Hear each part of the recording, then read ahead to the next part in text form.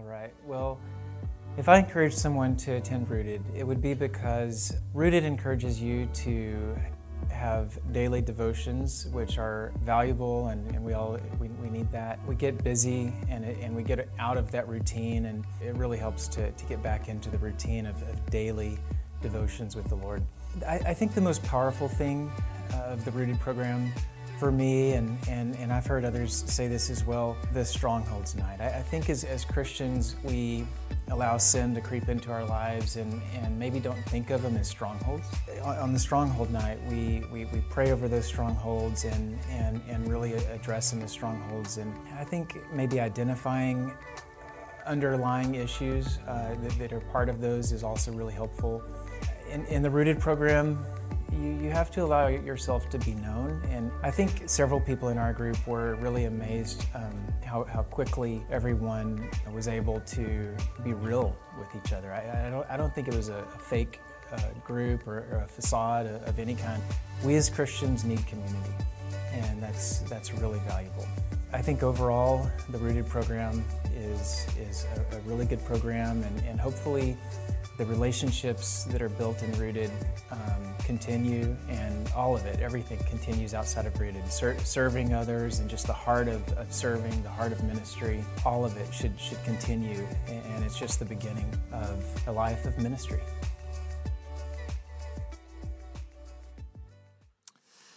I want us to conclude this series on this Rooted series. The goal of this series was really not just to launch into the Rooted groups, and this isn't just something that's going to be a one-semester thing. It's going to be a part of the life of our church. But it was really birthed out of the recognition that Kelly and I, at the beginning of the year, just really felt like as a church, we weren't super successful at taking people closer and deeper into their relationship with the Lord. And we have this amazing opportunity and privilege to be able to lead you as a church, and we want to steward that leadership well. And so we looked for a program, a curriculum, something that would effectively do this, and we found Rooted. And the truth is when we set out to launch it, starting in January, I wasn't sure if we were going to pull it off by the fall. And I don't normally call out staff members and stuff, but the truth is I went to Pastor Lucy and I just said, hey, I really want to launch this. I don't have the bandwidth to do this on my own. Is this something that you can help me with? And Pastor Lucy just ran with it. We sent her to the training. She started leading a group of people through it in a beta test that are now your Rooted group leaders. And now here we are. She'll be there tonight, getting ready to celebrate and launch all y'all into the Rooted groups. And so it's exciting. This is our first launch, and we have over 50 of you that are going to participate. It's about 10% of our church, maybe a little bit higher than that. It's just amazing. And so I'm excited. I've been through the curriculum. I'm excited for you guys to go through it. It's not really curriculum as much as it is kind of an everyday beginning to change your life and press into your relationship with the Lord. Today I want us to conclude this series really with the understanding and the premise that going back to where we started and then moving us forward from here. When we started this, we talked about the early church in Acts, and when they prayed a specific prayer. They prayed a prayer that said, God, would you give us boldness? And Scripture tells us that when they prayed that prayer to give us boldness to take the message of Jesus to the world, that they were filled with the Holy Spirit and they were emboldened to go out into the world and preach the gospel. And so I want us to just be reminded of the fact that as we conclude this series, the whole premise of this was, could we pray that prayer that says, God, would you give us great boldness? And not just great boldness to look inward and to live this out in our personal, quiet, private life, but to actually be bold to take the message of Jesus to everyone we come into contact with. It's a part of our DNA. It's a part of how, it's why we're here today. Because a group of people prayed a prayer and said, God, would you give us the boldness to take the message of Jesus to the world? And they did. The problem is, or the challenge rather, is that we have an enemy of our soul, an enemy who doesn't want us to carry that ball down the field, that wants things to stop, that doesn't want the message of Jesus spread. And he really begins to counteract this message of Jesus, this boldness to carry it out in a few different ways. One of the ways that Satan counterattacks our group of people who are big and bold and ready to take the message of Jesus to the world is through persecution. If you are persecuted, the goal of that is to become a secret Christian. And in the case of the Church of Acts, certainly there was persecution that came their way. In fact, if you fast forward from Acts chapter 6, where we're going to be in just a moment, to Acts chapter 7, you see one of the longest messages ever given in the Bible, and it's from a guy named Stephen, who was ultimately martyred for the message of Jesus. That there was all of this persecution that was coming the church's way. And interestingly enough, I want to be careful in this because we live in a world where Christians, followers of Jesus, are actually being martyred, persecuted. They live in a culture and in a time where their faith, if carried out, if lived out, could cost them their life. And so I would never claim to say that on that same level or at that same scale, we are a persecuted people. Because the truth is you drove here freely. We have a sign out on the road out there that says this is a church.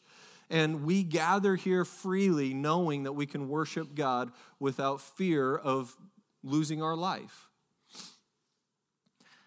That being said, I do think that we are living in a culture and in a time in which we are being culturally persecuted, where it's becoming more and more difficult for us to share our beliefs, our faith, to communicate what it is that we believe in the gospel of Jesus to people around us for fear not of losing our life, but fear of maybe losing our social life. For fear of being ostracized or considered a Jesus freak, for fear of not being invited to our HOA parties because we're those Jesus people. So certainly the persecution is not the same, but if the enemy can do anything, it is to get us to live this life in secret, this Christ-following life that we live. Now, interestingly, as you may know, that in countries where there is persecution to the point of death and martyrdom and all of that, one would think that would silence the people, but it actually emboldens them even more. And you see the spread of the message of Jesus even stronger. And my prayer for us as a church is that no matter what our culture does around us, we would be living a life of boldness. And we would be unafraid to share the gospel message of Jesus to everyone we come into contact with. The second counterattack that our enemy is trying to get followers to remain silent is through compromise. To back down on the truth of God's word. That if he could just get followers of Jesus to minimize or to back off of what God's word says and not to actually say, well, it's kind of subjective. It's kind of, well, whatever. You can take it however you want. And all of a sudden, we have people who are calling themselves followers of Jesus, but they're not actually living out the truth of God's word.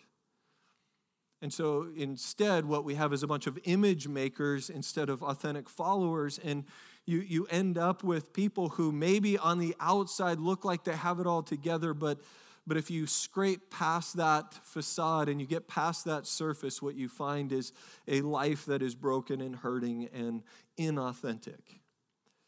But the most tricky of all of the counterattacks is the one that we're going to talk about today. And it comes from Acts chapter 6, and it's the counterattack to overwhelm the church. And what I mean by this is that there's such big problems in this world, right? I mean, there's these big issues, and if the enemy could do anything, he would try to get us to turn back inward and focus on ourselves instead of having an outward focus. To say to us, listen, there is all kinds of problems in this world that are so big that little old you can't make a difference. The Lifehouse Church, it's great, it's a nice church, but let's be honest, you're not a real large church, and so what kind of difference can you make? That there's something that the enemy wants to do in breeding that lie to us to keep us from doing anything, to keep us from looking outward at all. We just hunker down and say, let's just wait till Jesus comes back. So I want us to take a look at a problem that the early church faced. It's in Acts chapter 6, verse 1. In those days, when the number of disciples was increasing, the Hellenistic Jews among them complained against the Hebraic Jews because their widows were being overlooked in the daily distribution of food. So what's happening in this passage is that there's this problem in their culture, this society that they live in. And the problem in the society was that there were Hellenistic Jews and then there were Hebraic Jews. And the differences between them weren't like right and wrong. It wasn't like these, the Hebraic Jews were right and the Hellenistic Jews were wrong. It was a cultural difference. It was an ethnic difference, that there was something that was different among them culturally. Maybe it was a differing political views or different views on the social issues of life. And because there were differences and the majority of people were Hebraic Jews, what happened is the Hebraic Jews were being taken care of. The widows were being taken care of first. They were being attended to. And the Hellenistic Jews who embraced the Greek language and embraced the Greek culture, they were looked down upon. And this issue was rampant in their society. And what happened is it found its way into the church. And I don't think I have to tell you that still happens today. We bring our cultural biases, our prejudice in with us. And as a result, in this case, widows in the first century were incredibly marginalized and exposed as a group of people. When their husbands died, when they were alone, they had no recourse, and so they weren't being treated fairly in the church, and it became a really, really messy problem. Now, one of the observations that we can make from Acts chapter 6 is the church is only about 2 months old, right? It's just born. And the church is already doing something very interesting. So 2 months into the establishment of the church, it begins automatically caring for the marginalized, caring for the forgotten and the lost. And I wonder why that is. Why would that be the very first thing that the early church would begin to do? Well, if you don't know the answer to that, it's because it's the heart of God. Look at what it says in Deuteronomy chapter 10, verse 17. It says, "For the Lord your God is the God of gods and the Lord of lords, the great, mighty, and awesome, who shows no partiality. He accepts no bribes."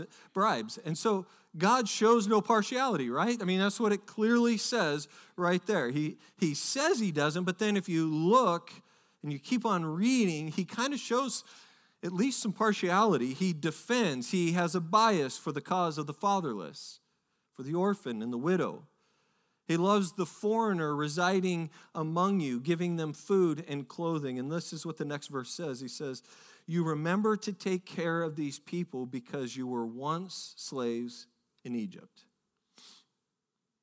So the reason why we take care of the marginalized and the forgotten, and maybe the reason why we take care of those who are in need is not only because it's God's heart and not because it's just Jesus' heart, but it's because we understand that we are actually acting out our salvation in what Scripture talks about in fear and trembling. That we're actually beginning to live out our salvation. That we recognize that all of us lived in spiritual poverty at one time.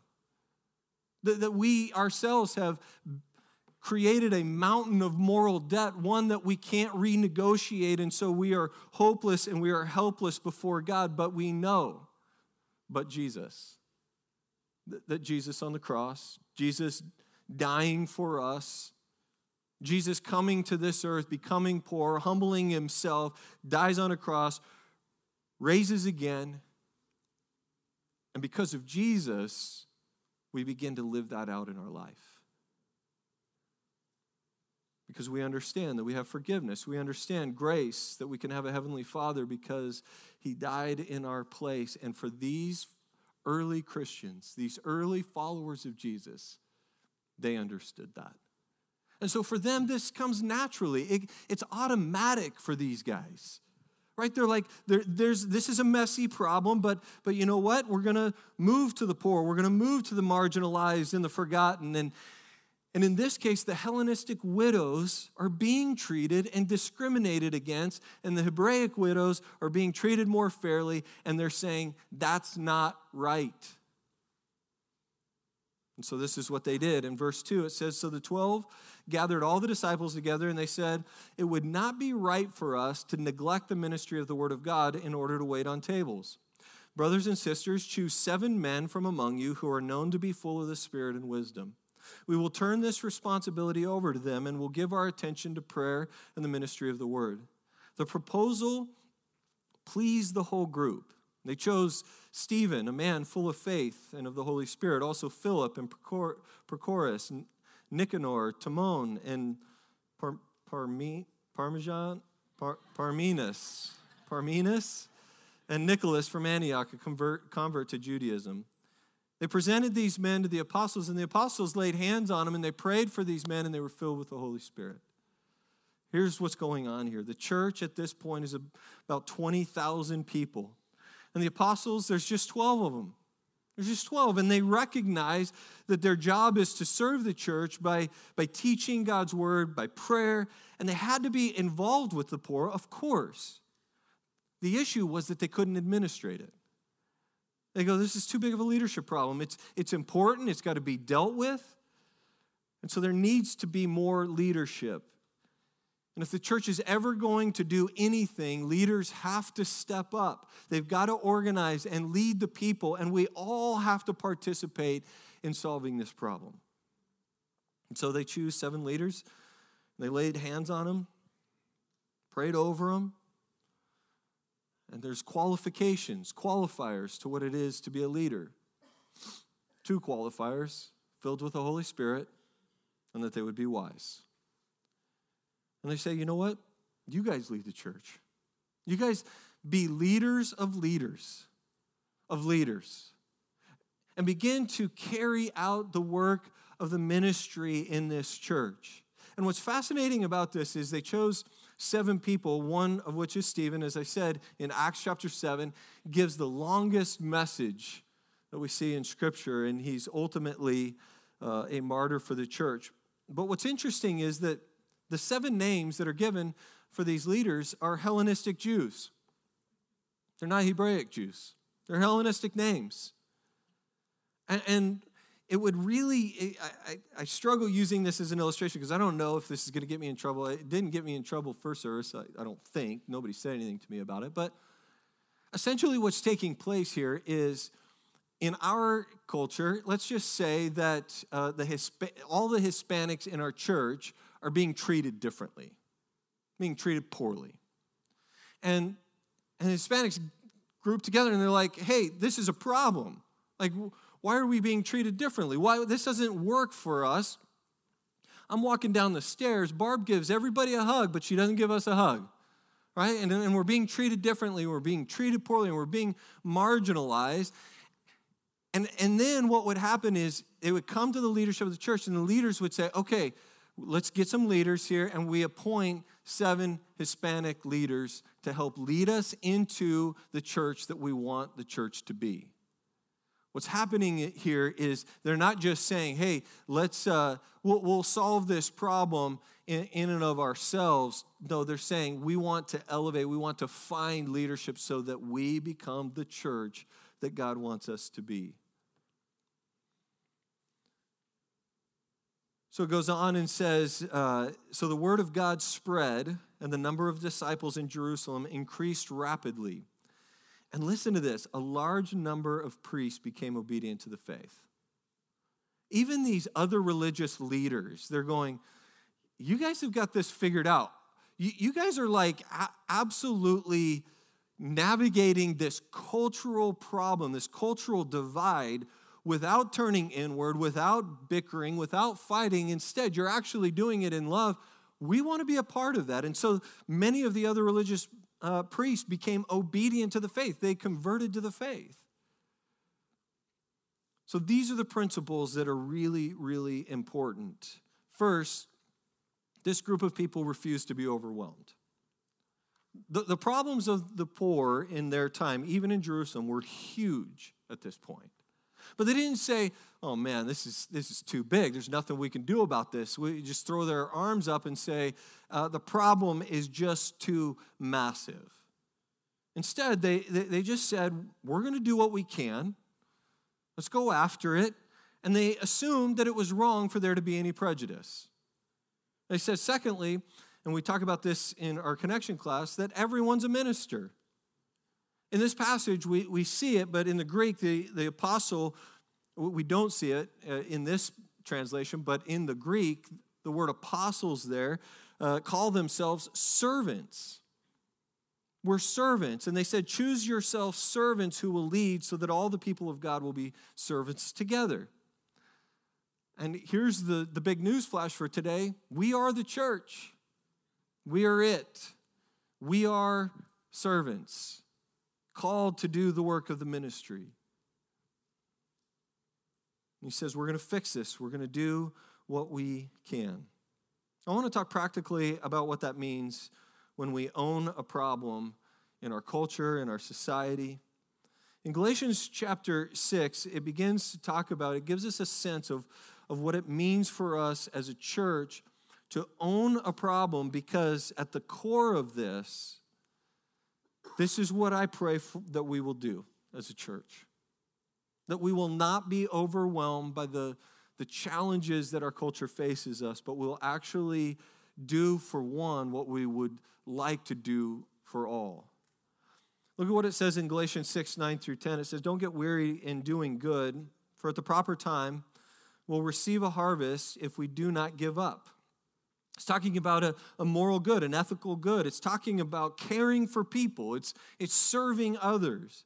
And it says, don't get weary in serving others. Don't get weary in doing these good things, because we will receive a harvest if we don't give up. It goes on to say, therefore, as we have opportunity, and that Greek word there for opportunity is kairos. This opportunity is a unique, God-given opportunity for us. So there's the promise where he's saying every one of us, every day, God is going to provide for us this unique opportunity, this divine moment, this kairos, if you will. Therefore, as you have kairos, this opportunity, let us do good to all people, especially to the household of God.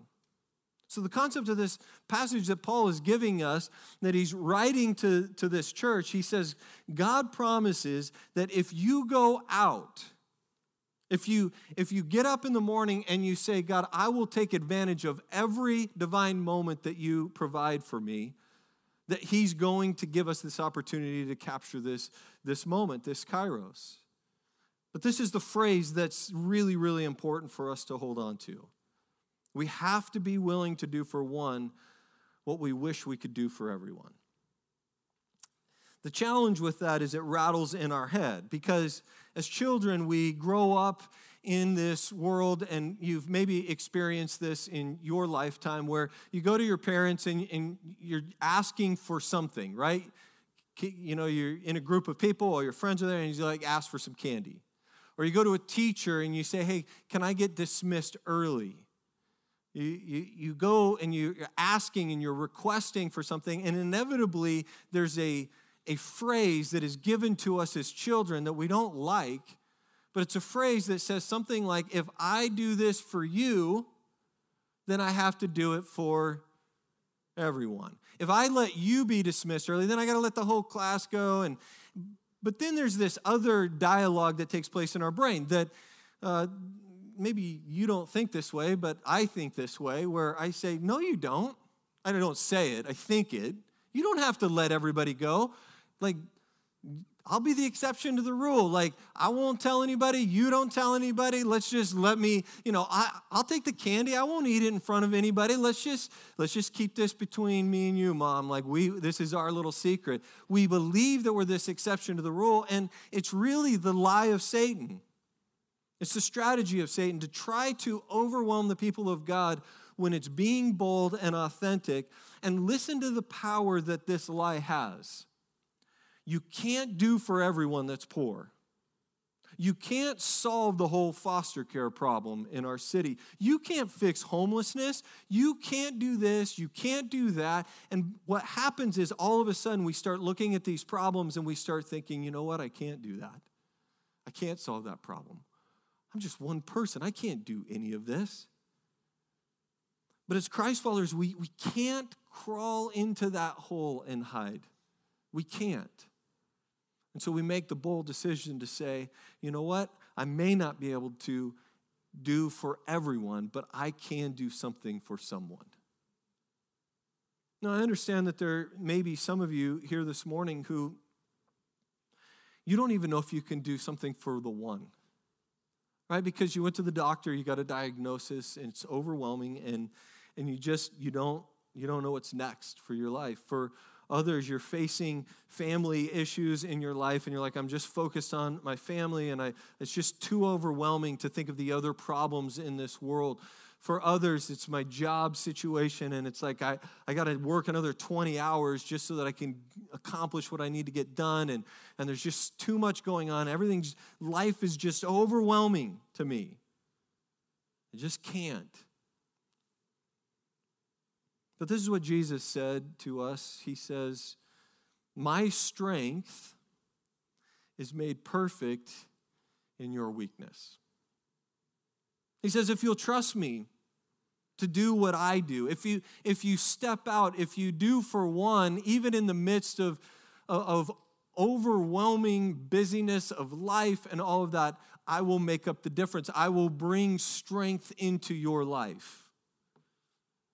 And so the bold question for all of us to ask this morning is, who is my one? Who is your one?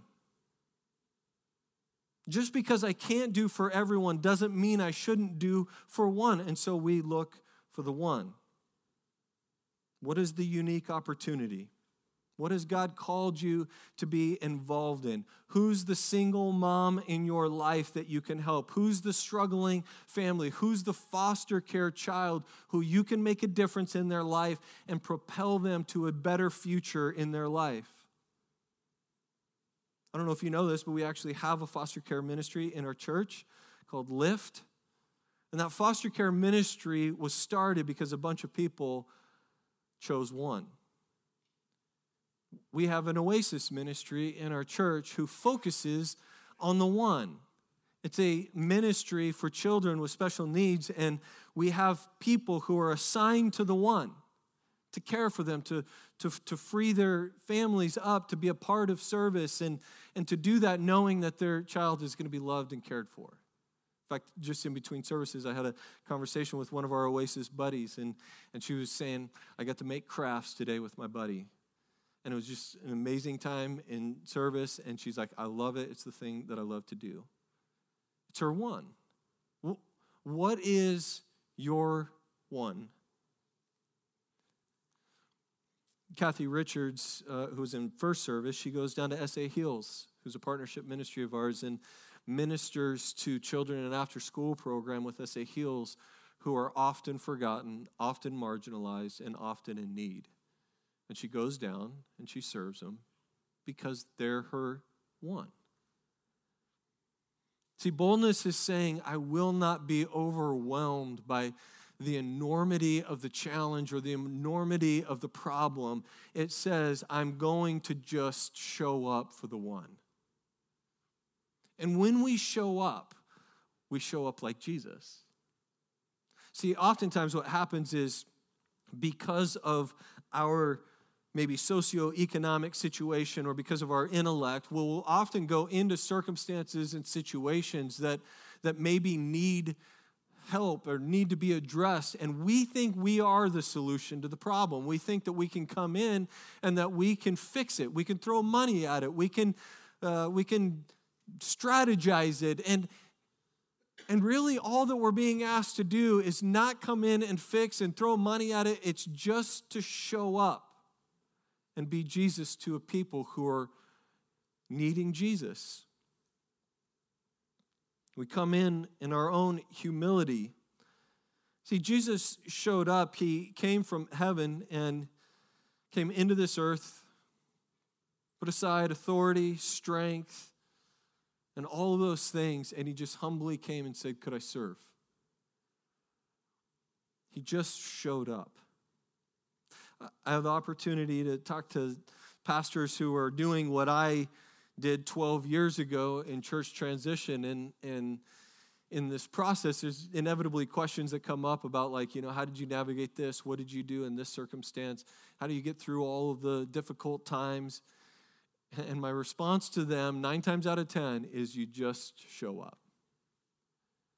80% of my job is to just show up. Even when you're not feeling it, you just show up because you care for people enough to just be present.